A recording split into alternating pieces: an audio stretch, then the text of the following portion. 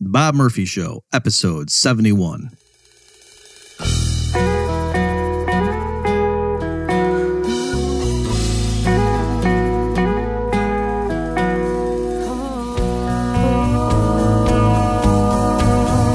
There's a tidal wave coming. What you gonna do? Get ready for another episode of The Bob Murphy Show, the podcast promoting free markets, free minds, and grateful souls. It's your source for commentary and interviews conducted by a Christian and economist. Now here's your host, Bob Murphy.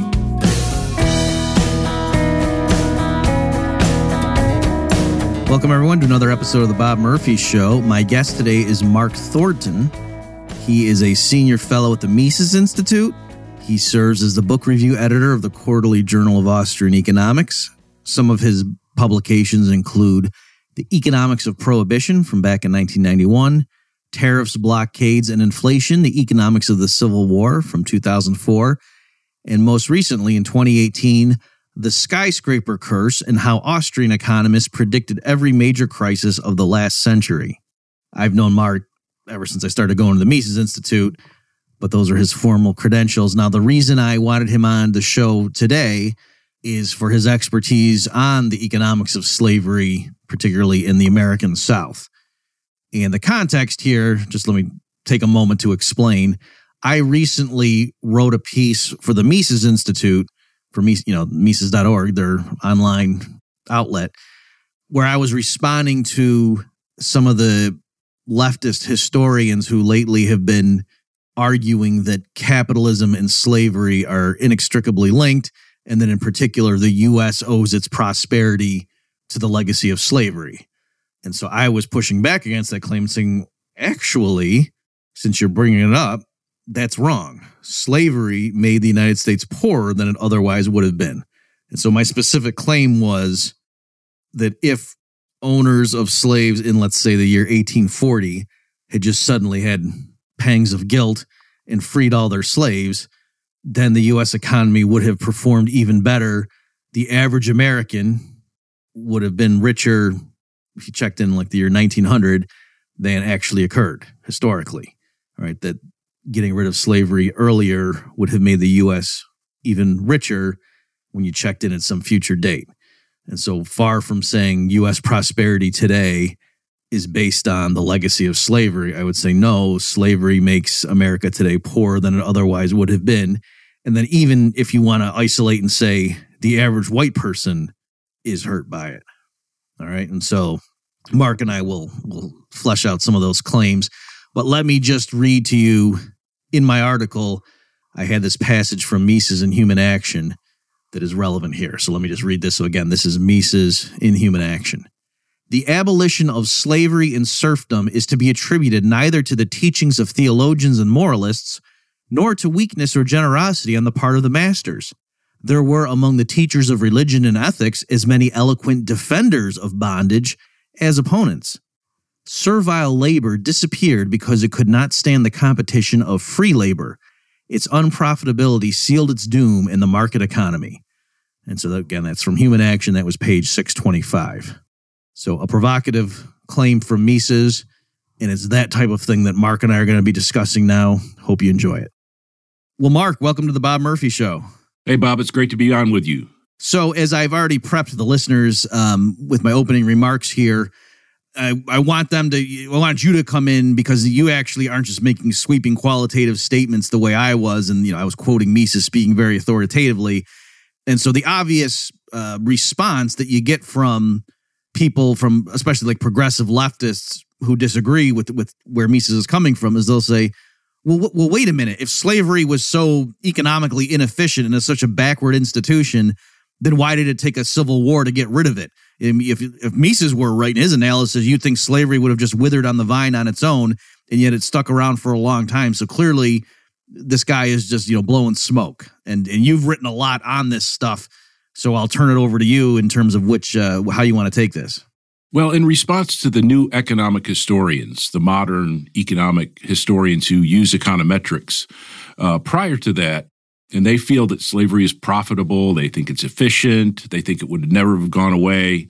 and their econometric results prove that. But if you go back further in time, you see slave societies dying, slavery dying slow deaths very often, but eventual deaths. And of course, slavery died worldwide in the 19th century. And there were only like two major wars, right? Like the U.S. and in one other area. Was there like a major slave uprising? Yes, in Haiti.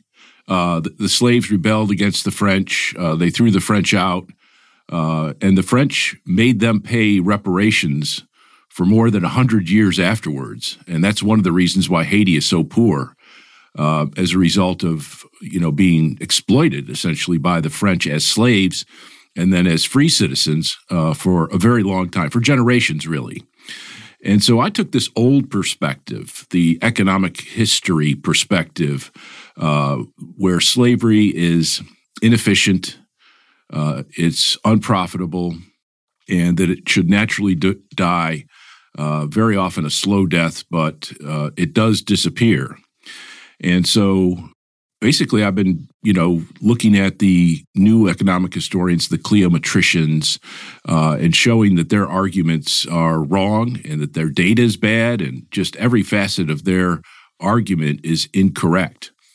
Now, the fact is that in the antebellum South, slavery was seemingly very profitable. But the issue is not that slavery is profitable, but what actually causes slavery to be profitable. Now, we know that the slave hunter who captures slaves and sells them is clearly making a profit. But after that, we expect that the net present value of slaves and breeding slaves, the profitability issue, a profit above any normal profit, should be basically competed away. And so, can I stop you, Mark, and just make sure the listeners are getting that? Because this is a critical point that, I think the average person, when they're thinking about who benefits from slavery, they think the primary beneficiary from stealing that labor is the plantation owner. When no, as you say, if the plantation owner acquired slaves like at an auction, he fully took into account the excess, surplus he was going to get from the slaves' labor compared to like how much it cost to house and feed them and, have security so they can't run away, that kind of stuff. And that was fully reflected in the purchase price. So it's not that the slave owner was the specific beneficiary of that stolen labor. That's absolutely correct, Bob.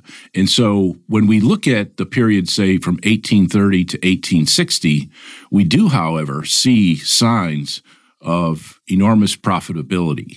The question is, what's causing that? And what I've argued and what others have argued is that it's not slavery per se that created higher slave prices, higher land prices, higher profits from growing and selling cotton. It was other factors besides slavery. And slavery on its own, you basically have uninspired workers without great incentives to work. And you still have to manage the security of your slaves as well, because they represent a very large investment. The plantation owner's largest investment was in slaves themselves. And the funny thing about slaves as an asset is that they can run away on their own. And so this plantation slave owners had to protect that. And that means there's an added cost as compared to free labor, which very often has incentives and requires no security other than basic management, basic direction. And so the management costs of slavery are much higher than free labor, and slave labor is uninspired and doesn't have the incentives that free market labor has. And so we look for other reasons why slavery during this period, or at least slave-based plantation agriculture, was very profitable. And what we found when we looked at this is that there was a whole host of government interventions in the slave states that helped make slave labor or slave labor-based plantation agriculture very profitable, because in one instance, for example, the slave patrol statutes that were enacted in the southern states in the early 19th century and gradually strengthened and upgraded over the decades, basically drafted free white men in the southern states to patrol around plantations to try to detect runaway slaves and to return them to their owners. So it was a draft of the population and a transfer from that population to the plantation owners, which in effect got a free security force to provide security, to maintain the slaves on the plantation, and to hunt down slaves that actually did get away.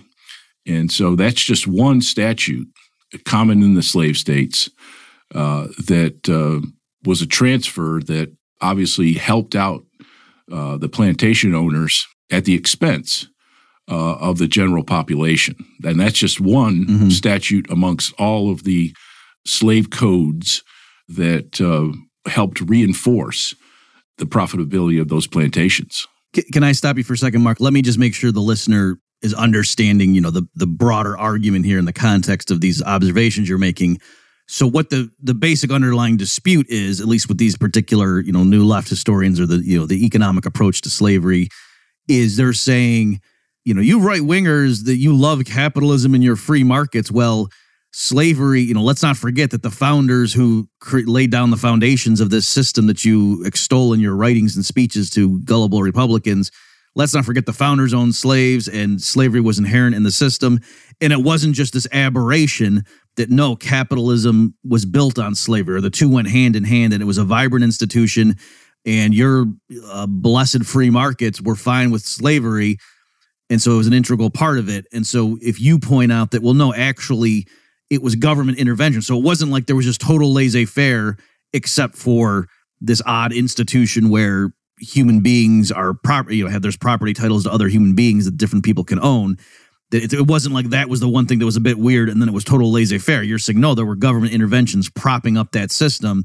And so if there hadn't been those slave codes, then it would be the plantation owners who would have had to pay out of pocket to hire these free white men to come patrol and look for runaway slaves. And so that would have obviously increased the cost of running a plantation based on slave labor vis-a-vis your neighbor down the street who was just using free men, hiring them to do harvesting. They would show up hat in hand, willing to work for you. They wouldn't be trying to run away. They'd want a job. And so that's the fundamental difference, or one of the fundamental differences between slavery. So, of course, you can't blame capitalism if it's government intervention that's partly subsidizing slavery. That's absolutely correct, Bob. But if you read papers of the Cleometricians, these new economic historians, where they introduced the use of econometrics and model building, you'd never know any of that. They just take the numbers regarding the price of slaves, the price of cotton, do an accounting exercise, and find out, yes, plantation agriculture based on slave labor, there is this good-sized profit margin. And the text, if you go back and read the first new economic historian paper ever by Conrad and Meyer in the Journal of Political Economy in 1958, very first one, they just refer to market forces and competitive drives and the market system. There's no hint that there could be these other government intervention forces that is driving their data. Okay, so that's the point of our side of the argument, is that it's these government interventions that's driving the data that does actually show an accounting profit. In fact, a fairly large accounting profit. But none of that profit wouldn't be there had it not been for all of these interventions in the marketplace. And so I know another main thing that you talked about, and at least some of the papers you sent me, was what's called manumission laws. So can you explain what that term means and then the relevance to this dispute?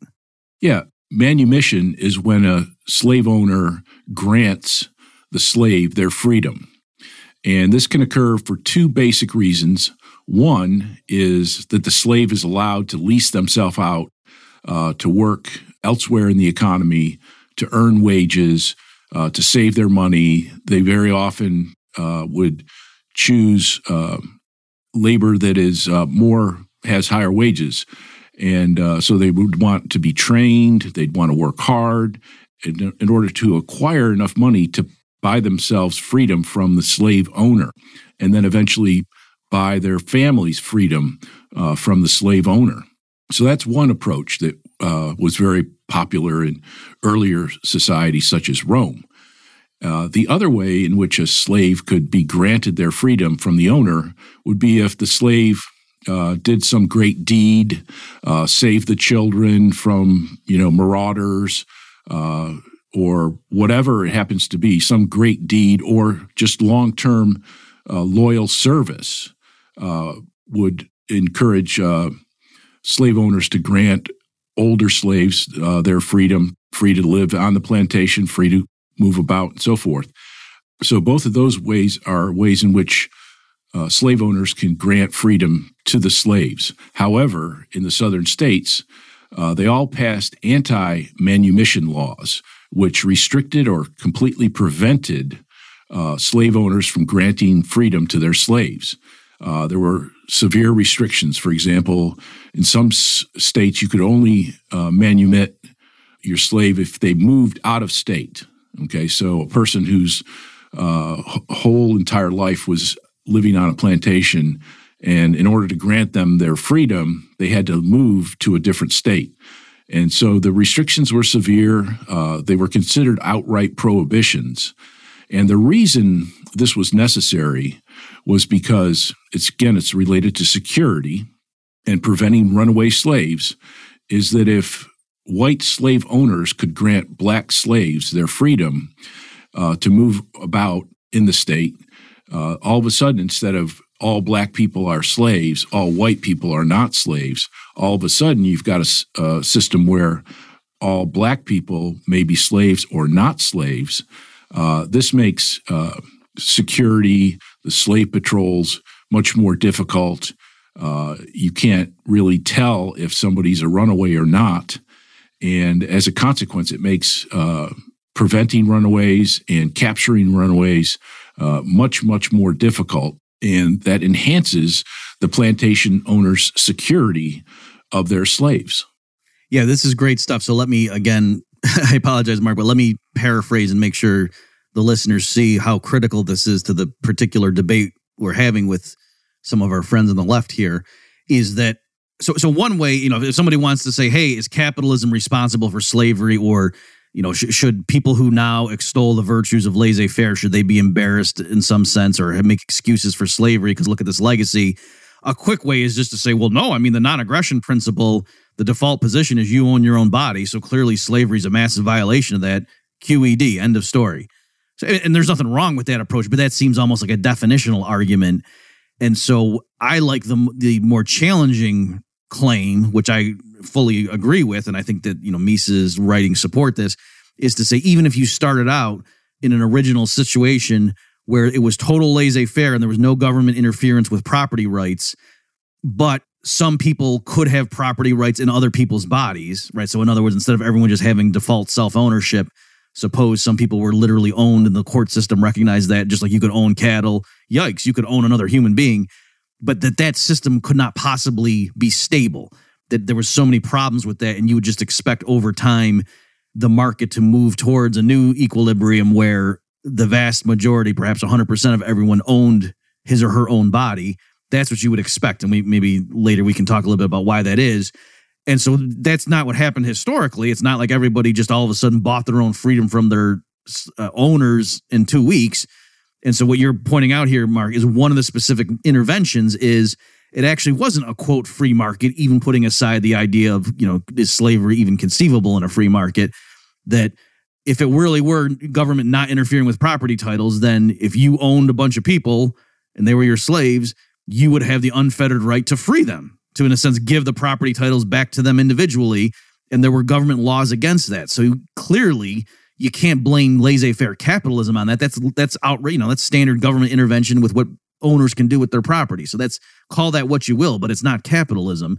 And then when you want to understand, well, why is that? Why do they have those laws? You're saying, Mark, because the slave owners knew that in general, it's going to be harder for us to have security. It's easier for us to prevent runaways or to return them if the slave patrols, who are also being drafted by the government, so that's another subsidy we're getting as slave owners, if they just know, if they see, some black person walking around without supervision, they know that must be a runaway slave. Like if that's this the standard, it's a lot easier to catch the person and figure out where did he run away from. Whereas if any black person walking around, for all you know, his owner could have freed him, or maybe he could have bought his own freedom, 6 weeks ago. Now it's a much more intensive process, and you got to go through it. So that's, again, it's just another government subsidy to the people who want to have large scale slavery in their operations. So again, call that what you will. And it's, all this stuff, obviously it's horrifying from a moral perspective, but our point is you can't lay that at the feet of capitalism. This is clear-cut textbook government intervention with property rights and what owners can do with their property to benefit a few producers at the expense of everybody else. Absolutely. And bigger picture, I'm obviously totally against slavery. I'm even in the form of the income tax. I am totally against any kind of slavery. But the bigger picture is that prior to capitalism, just about everybody was enslaved to one extent or another. If you look at Russia, you look at Europe, all of those countries, basically they were serfs and, lower class, confined to the land without any rights. And it was only with capitalism did people start breaking away from those systems, and those systems started to be reformed throughout the world, really, but primarily and most importantly in Europe. And so with the rise of capitalism from feudalism, we see that slavery starts to die out and does so fairly quickly from an historical perspective, both through economic incentives as well as through ideological change, which began to happen in Europe and particularly in England in the late 18th century. Yeah, I think that's a great observation too you made there, Mark. And just to echo it, that especially for Americans, I mean, we're very narcissistic. It's almost like even for the sins of humanity, Americans think we're special. So it's the exceptional thesis that, the neoconservatives have and leftists have it as well. It's almost like you'd think slavery was invented in the U.S. South.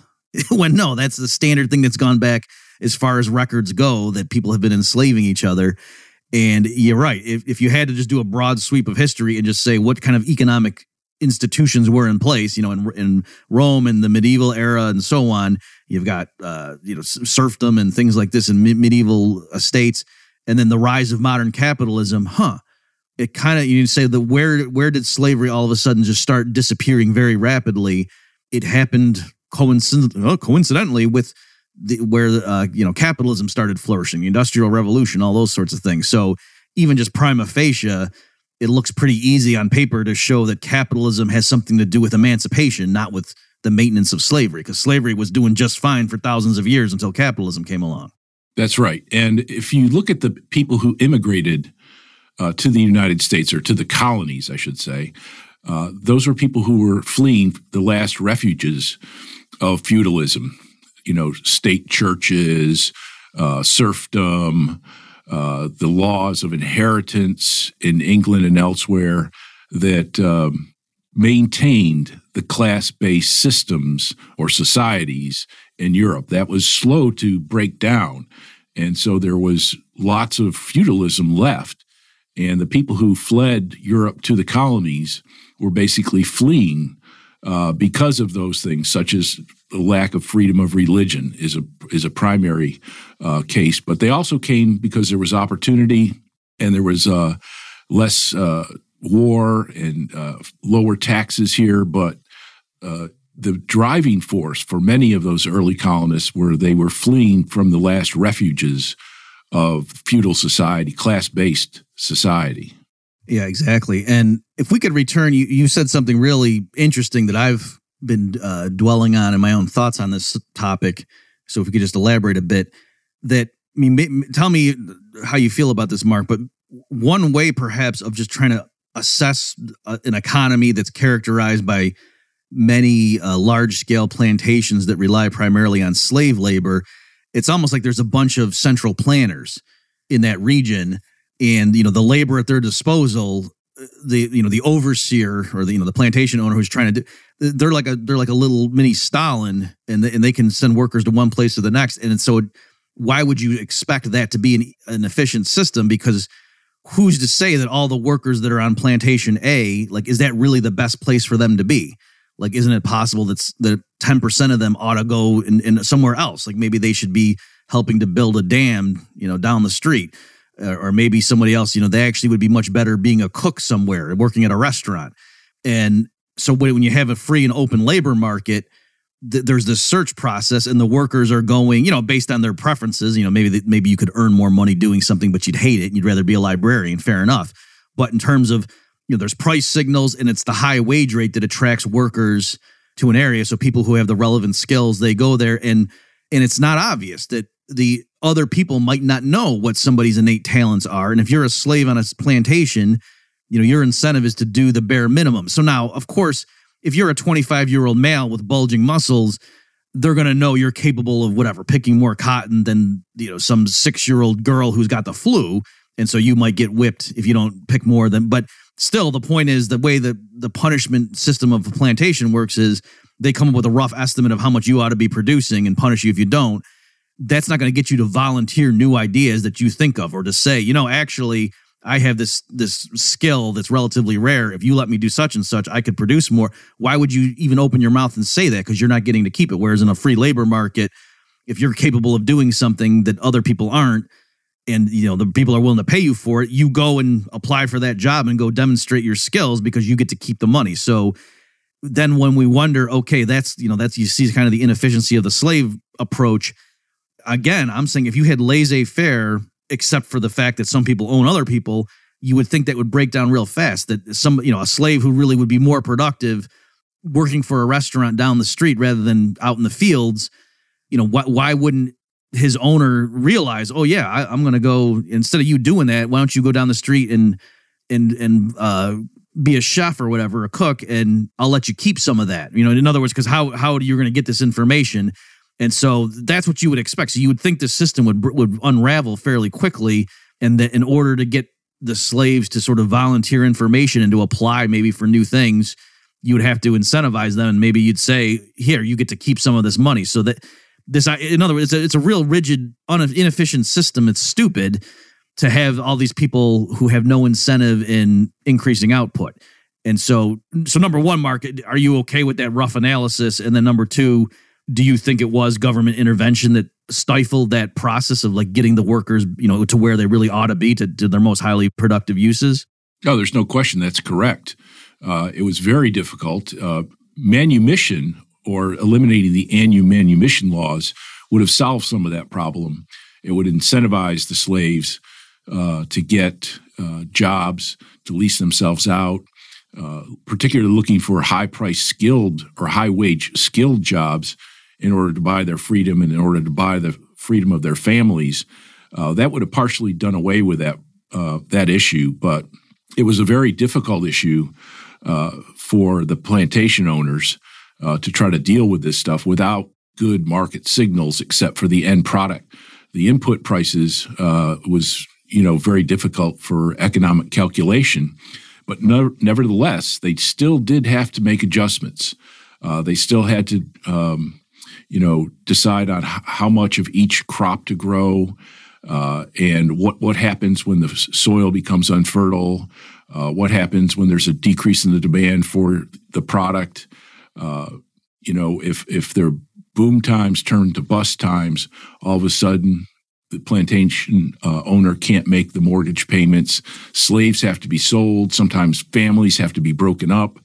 Or with infertility of the soil, very often the whole plantation, including the barns and houses, had to be moved very often across state lines to seek out new fertile soil. And so without an effective, complete price system, it made these types of moves by the plantation owner very difficult to calculate, very high transaction costs, and a lot of tragedy involved, unfortunately, for the slaves themselves. Right, and I know we keep saying that, but again, just to make sure people understand, we're sitting here as hard-nosed, cold-blooded economists analyzing this in terms of efficiency. That's not the most important thing. I mean, if you say is slavery wrong? Yeah, it's wrong because of the humanitarian, horror of it. But we're dealing with people who are advancing the argument that slavery as a system was profitable and sustainable and made economic sense if you just ignored, the moral problems with it. And we're saying, no, it didn't, that it was actually government intervention. It was not the free market that propped this thing up. And so that's why we're dwelling on this, not just to sort of assuage the guilt of the standard white American, but to show that, you should support capitalism. If you don't like people being in bondage, support laissez-faire capitalism, that's the system that breaks down slavery and other forms of serfdom and servitude.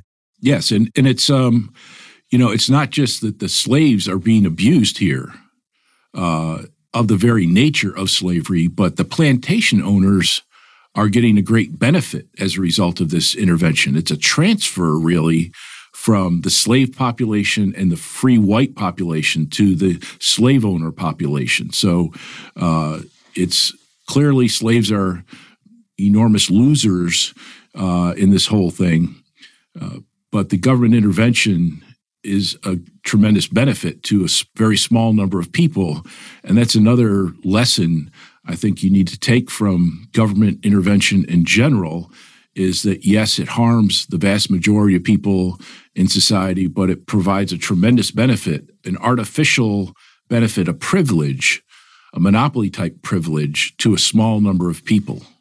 Yeah, that's a great point, too, because some people hearing our discussion might be perplexed and say, well, gee, guys, if it's so stupid, then why did it persist? And we're saying it was beneficial, for these few people, especially when they got the government to come in and, do all these interventions. Just like in general, the average person is much worse off because of war, right? When two countries go to war with each other, the vast majority in both countries are worse off. And so then you say, well, then why do wars keep happening? Well, because there's a elite few in both countries who benefit from the politicians who the public rallies behind them, the arms manufacturers, maybe the bankers making loans and stuff like that.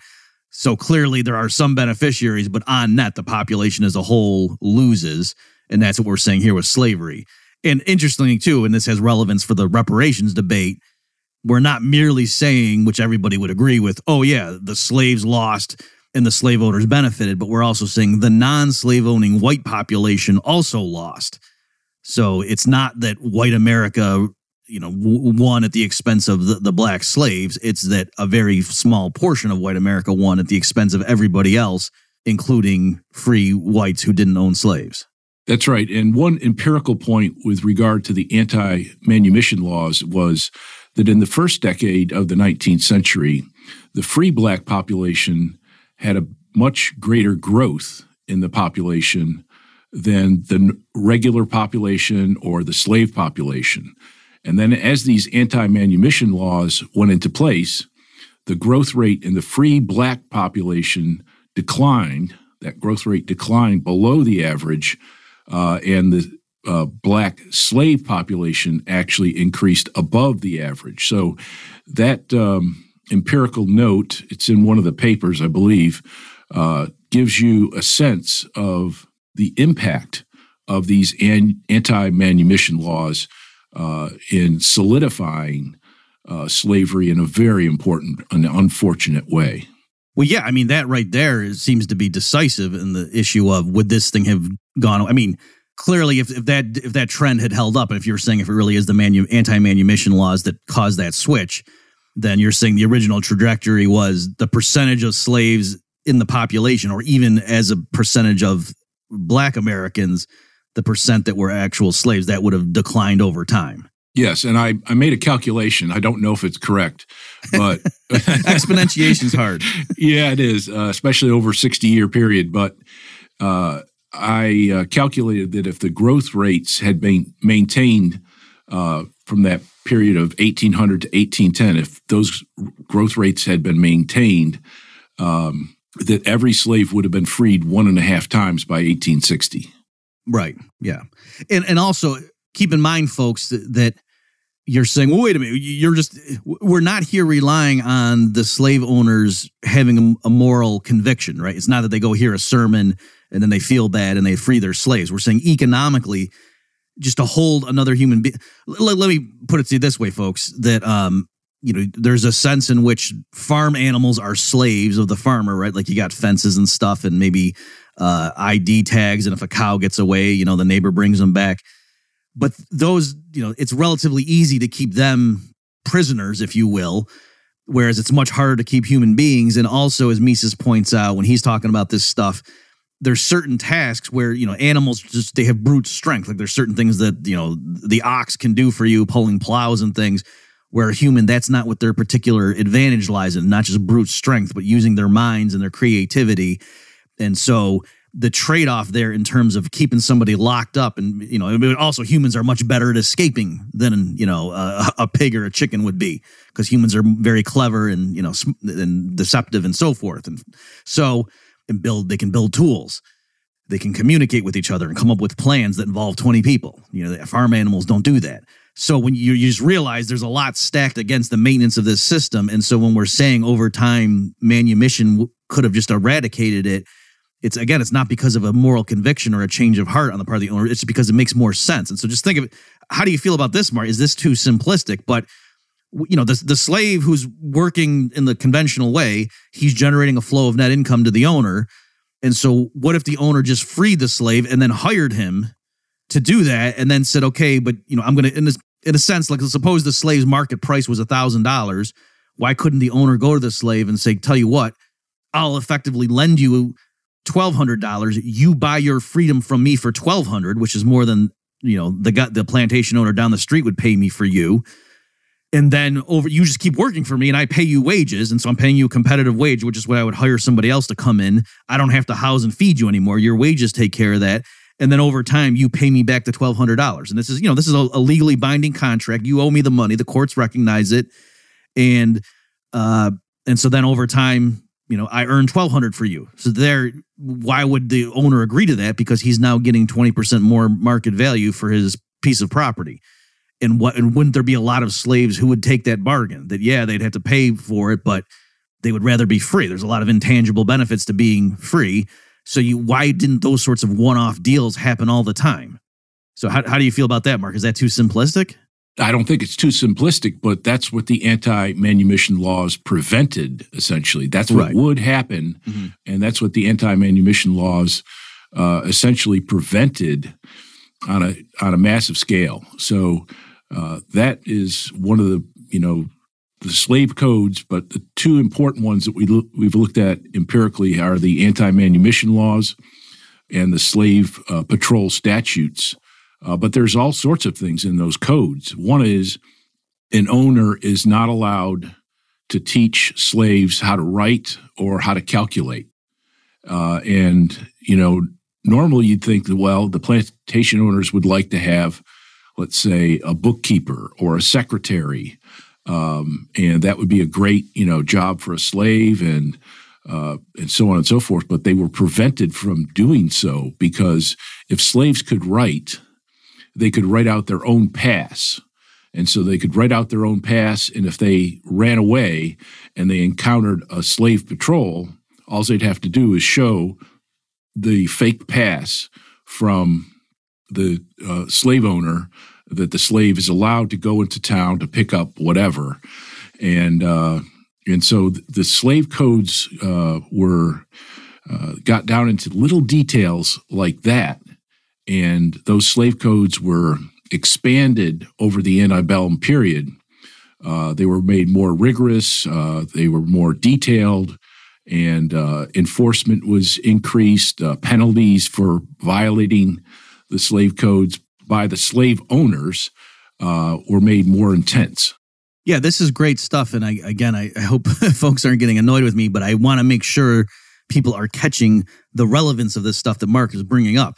Because again, just that straight, the simple little thought experiment I just went through 2 minutes ago with the calculations, and okay, the market price is what it is.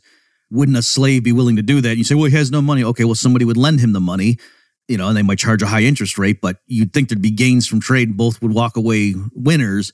And so we're saying there's specific government interventions that Mark and his research has identified to show this is why that little thought experiment didn't work. That these arbitrage opportunities didn't get taken advantage of because of government intervention. So that can't be capitalism you're blaming. And on this one, again, as Mark's saying, these people, I think probably the new left and the progressives looking at this stuff, these slave codes, they would interpret it as, just more examples of the oppression of white America against black slaves. But no, the slave codes were government intervention threatening punishments to white plantation owners. They were saying, if we catch you teaching your property how to read, right, taking steps to improve the value of your property to you, we will punish you. So again, clear-cut example of government intervention with business restricting what people can do with their, quote, property. So again, call that what you will. That's not laissez-faire capitalism. Well, the slave owners, the plantation owners, they did sometimes offer incentives to keep the workforce going and to keep them happy to at least a limited extent. So they allowed slaves to have marriages and to keep children. Presents were given to slaves on religious holidays. Even monetary rewards were given so that a slave could earn some money and purchase things through the plantation owner. There's some instances where I've come across in my reading where plantation owners would give the slave foreman liquor on holidays and that kind of thing. But their freedom to make choices and to make allocations was greatly restricted as a result of the slave codes. Now, do you know, Mark, I had read elsewhere that were there laws against immigration into some of the southern territories? Like, I guess the fear being, if we had too many free laborers come in, that pushes down the price of labor, and therefore the capitalized value of my slave goes down? I do not know of any laws that would prevent somebody from moving from, say, Virginia to Georgia or from Georgia to Louisiana. As a matter of fact, there was mass migrations through the antebellum period from the states of Virginia, North Carolina, Tennessee, to the Southwest. So places like Louisiana, Texas, Arkansas. And these were massive movements of white people and black slaves. There was a massive movement. There was an integrated market. I did a paper with a couple of colleagues where we showed the prices in Richmond and Charleston and New Orleans and several other major slave markets, that the prices in those markets were integrated in the mathematical sense that price movements in one market would also be reflected in price movements in other markets. So that was a technical little paper, but it was just meant to show that in terms of moving a very large volume of slaves around, that aspect was actually fairly freed up and was a fairly well-functioning market with respect to the migration of slavery from east to west. Okay, well, it might not be a contradiction because the one I'm thinking of, I think it was in Jacobin magazine that ironically there was an article there that was sort of pushing back against these like Edward Baptist and people like that from a Marxist perspective. And I thought there was like a throwaway line where, so I think what he was claiming was that like there were restrictions on white workers from whatever, New York State moving down to Georgia. Yes, there was. Whites were discouraged from migrating into the South because slavery suppressed wages, and it also, there was a transfer from the free white population to the slave owner population. So if you're a free white and you're required to go out once a week at night and, patrol, for runaway slaves, that's a cost on you. And so all the benefits of slaves accruing to the plantation slave owners usually imposed costs on the free white population. And so I think there was a general discouragement of whites migrating into the South from the free states to the North. Mm-hmm. And the reason that's relevant for this issue is because I had a throwaway line in my article that I wrote on this stuff saying, if these people are claiming that, the U.S. economy was built on the back of slavery and that that's such an economic powerhouse, why is it that the North defeated the South in the Civil War, right? Shouldn't the region that was based on this economically powerful institution have crushed the North? And so I had somebody complain to me and say, well, Bob, it's because the population of the North was so much bigger. And I said, okay, but isn't that partly endogenous? Like, that's not just a fact of nature. Isn't it partly that, the free North would attract more immigrants than the South? And so when I saw this person in Jacobin magazine mention that, I said, okay, good. Somebody's actually, helping to, I like it when people confirm my biases. So, well, that's true. There was white immigration from Europe into the South, but it was very limited and pretty strictly limited to, if you were a very poor immigrant to the United States, you tend to work in urbanized areas.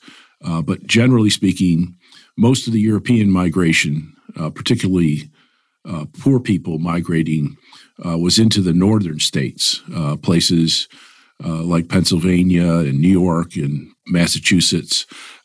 Those were the primary stopping grounds for white immigration into the United States. And, of course, you saw the population of the North increase significantly compared to population growth in the South, basically. And, that does show up as certainly a factor in the outcome of the Civil War, but that's another issue. Mm-hmm. Hey, folks, let's take a break from my discussion with Mark to talk about the Laura Murphy Report. If you want to see what my views are on the current financial mess, actions of central banks, and so forth, you want to subscribe to the Laura Murphy Report. For free sample issues and information on how to subscribe, go to bobmurphyshow.com/LMR. Now, you had another paper that was fascinating, something I hadn't even thought of. So the title was Selling Slave Families, quote, Down the River. Can you summarize for the listeners, what you guys did in that? Was that, did you have co-authors or was that just you? I forget. Yes, I had Mark Janacek, who was my PhD student, and Brad Ewing, who's the econometrician in this group. And selling slave families down the river, breaking up of slave families was probably one of the most tragic things about being a slave, other than the slavery itself. And basically, the laws of property in the South were just basically copied over to create laws regarding slaves. And so slaves had no rights, any more rights than, say, cattle did. And so, a slave owner could break up marriages, could do virtually anything to slaves with impunity. And one of the worst tragedies is selling slaves away from their family. So selling a husband and not the wife, selling older children but not the couple. This is considered one of the great tragedies. In fact, even some people have said, well, breaking up the family back in the antebellum period carried over into the 20th century in Black America. I don't think that's correct because after the Civil War, the Black family was very strong and did economically much better than anybody anticipated, including the abolitionists, by the way. So this paper investigates why owners would sell families in a way that breaks them up and puts them in different locations. And the reason we found this curious is because the main reason why slaves ran away from plantations was because one of their relatives had been sold off, or they had been sold off to a plantation where they had no family or no friends. And so naturally, anybody, including us, if we were put into that situation, we'd naturally think of running away. And so it didn't seem to us like it would be in the incentive of slave owners to break up families. It just didn't make any sense because it was the number one cause or reason why slaves ran away. So again, we looked under the cover. We looked at, what was going on there. And what we found out was that there were a lot of forced sales where plantation owners were forced to sell their slaves because of not paying their taxes, not being able to pay their mortgage, not being going bankrupt. And there was a lot of that in the antebellum South due to the business cycle. So the southern states experienced wide swings in the business cycle with massive booms and massive busts. And so during the booms, everything was great. Slave prices were high.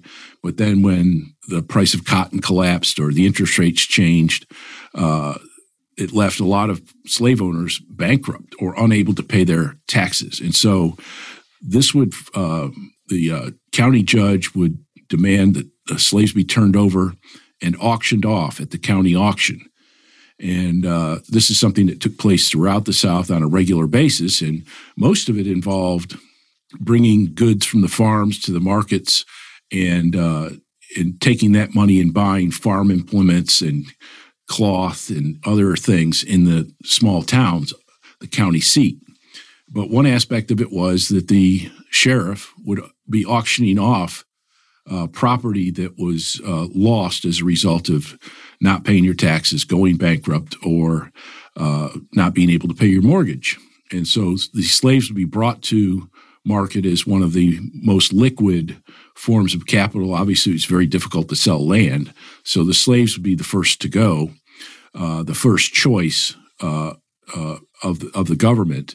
And so the sheriff, who was normally the auctioneer, would auction off these slaves, and he was required by law to get the highest possible price in the interest of both the debtor and the creditor.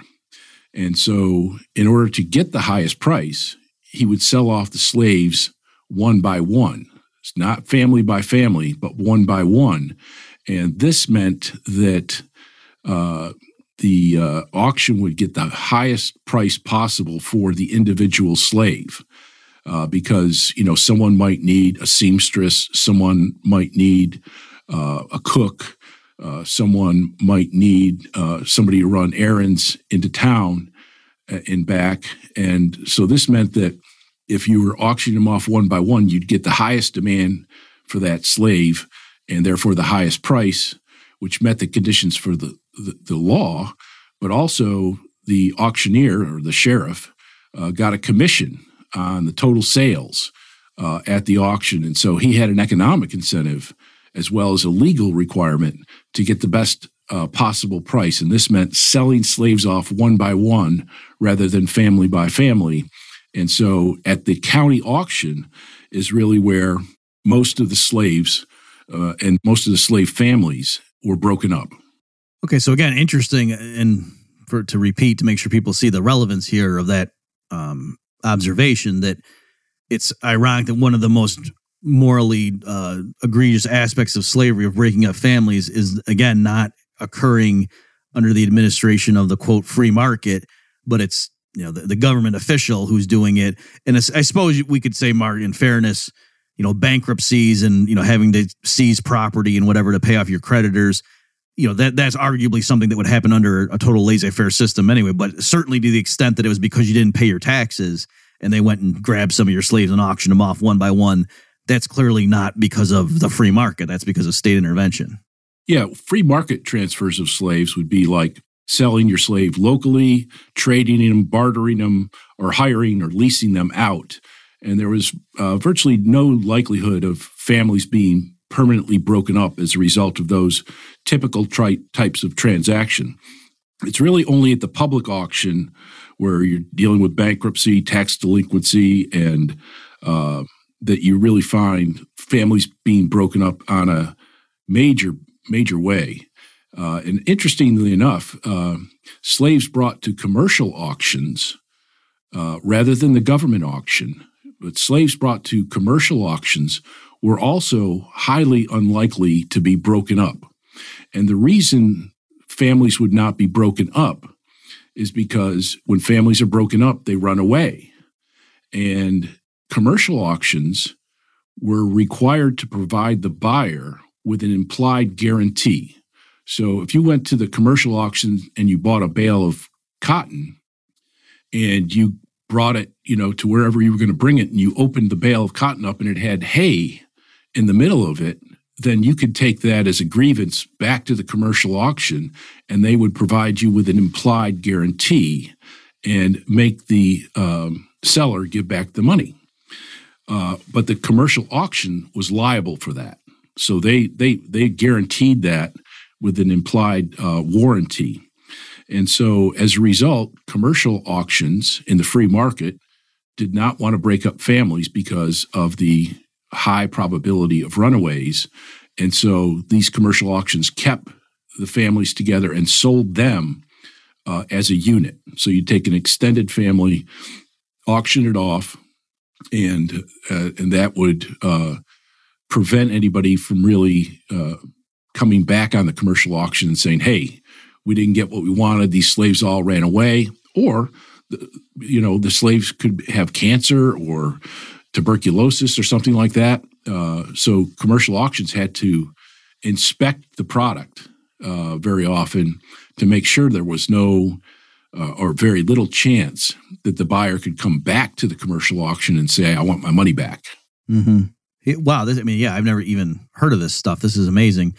And again, just to push the standard line here about the benefits of markets and competition versus a state monopoly, this wasn't just because of the goodness of their heart. We're not saying, oh, the sheriff was a bad guy and these auctioneers in the private sector were all benevolent and just doing the best they could for these poor unfortunate souls. It was because of competition that if you went to auction and you into one of these privately held ones and you bought a slave who ran away, that's bad for business. And so a different auctioneer, with different procedures in place would just be able to retain their clientele more, that the plantation owners bidding on slaves going to the place where they never had a bad experience, they would keep going back there.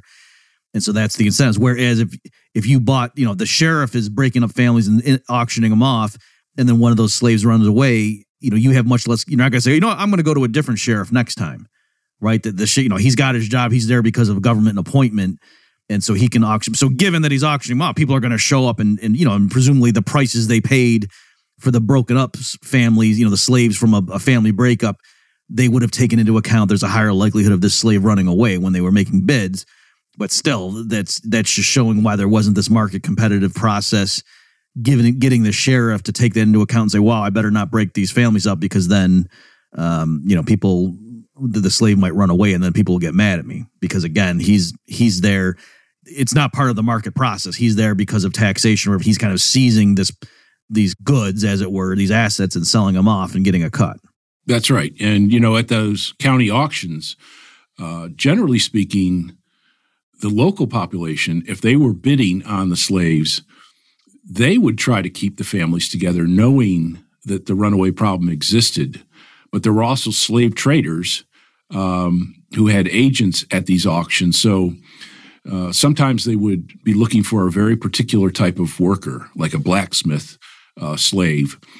And so that slave traders, which is, part of the market, they were part of the problem as well. Mm-hmm. I guess the remaining time here we have, Mark, can you just, because you've read obviously much more of these perspectives from the historians who you think capitalism and slavery go hand in hand, and that when we think about capitalism, the legacy of slavery should always be front and center, and then you're trying to rebut their arguments. Can you give us any insight into what I don't want to say motivation is, but where I'm coming from is it's kind of ironic that people whose careers are built on, making sure Americans don't forget this horrible thing that happened to Black Americans, Black slaves, and how, the legacy is reverberating through. And so people whose careers are focused on highlighting and never letting people forget the horrors of slavery, it's ironic that they're the ones who are implicitly also telling the world, slavery is a pretty good economic system, right? So if your country has widespread slavery, you're going to do well. That might actually catapult you in, ranking against other nations. It's a moral abomination, but it's actually a very productive, efficient system. Whereas we're the ones, and we're accused of not caring and things, but we're the ones that say, no, actually it's a horribly inefficient system. So do you see how that's kind of ironic that you might have thought it'd be the other way around? That, put it to you a different way, no ruthless dictator reading our research and your papers in particular, Mark, is going to conclude, the way I'm going to get ahead, because I'm just going to put morals aside, it's just all realpolitik. The way I'm going to get ahead is enslave a relatively weak 10% of our population and put them to work, in munitions factories under watch and, lock and key. They wouldn't conclude that, because all of our research says, no, that would be inefficient. You're going to actually have a more productive economy, bigger tax base if you have otherwise free laborers. Whereas it's people reading these historians who would think, if I'm going to put my moral scruples aside, it looks like enslaving a decent chunk of the population is the key to success. Well, when you look at these new economic historians, I think that they have a Marxist orientation, and that they're here to blame capitalism for all problems, and they basically ignore the history part of it, which is, if you read my papers, it's, I'm distilling down the traditional economic historians that existed prior to the new economic historians or cliometric types, and they definitely have a anti-market bias. And if they do know the true history rather than just the numbers, then they're consciously trying to mislead the public.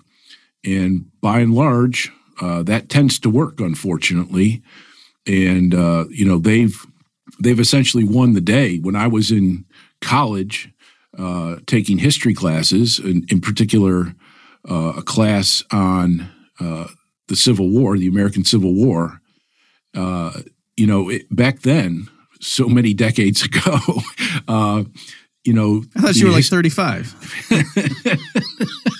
Not quite.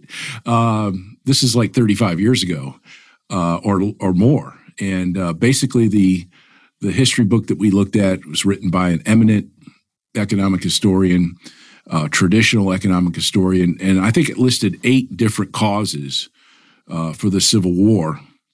And only one of those was slavery, but there were technical reasons why slavery was considered one of the causes. Fast forward to today, 60 years or so since the Cliometric Revolution, it only says nowadays the cause of the Civil War was slavery. That's it. Case closed. And so they've really won the day. They've dominated the profession. The traditional economic historians certainly have no power or authority in the economics profession. And of course, the history profession has bought into this, in terms of academic historians, have bought into this hook, line, and sinker as well. They've also been brought up in the progressive Marxist mindset, even if they never had a true Marxist professor. A hardcore card-carrying type of Marxist. It's still permeating the social science instruction in colleges and universities all across the country. And so it's just basically an ideological battle that we've lost, but it's also a scientific battle that we've lost, and I've tried to stick my nose in here. I started this looking into this topic of slavery 30 years ago. We were at Mises University having a general discussion, and somebody asked Robert Higgs, why did we have the Civil War? And he said, well, of course it was slavery. And I stood up and I said, no, that's not the reason. I know that for sure. I hadn't read much about the topic at the time. You mentioned Mises and human action, and maybe a little bit of other stuff, but it was an enormous, interesting literature out there on this topic, and I've tried to cover it as best I could. So great stuff here, Mark. Thank you for this enlightening conversation. And folks, so this is bobmurphyshow.com/71 if you want to see the links that I'll put to some of Mark's stuff that's available online to get more of the details. So Mark, as always, thank you for your time, and we just applaud your work and everything you're doing on this and on business cycles and all the good stuff you're doing. Thank you very much, Bob. Thanks for listening, folks, and we'll see you next time. You've just experienced another episode of The Bob Murphy Show, the podcast promoting free markets, free minds, and grateful souls. For more information and to subscribe to this podcast, visit bobmurphyshow.com.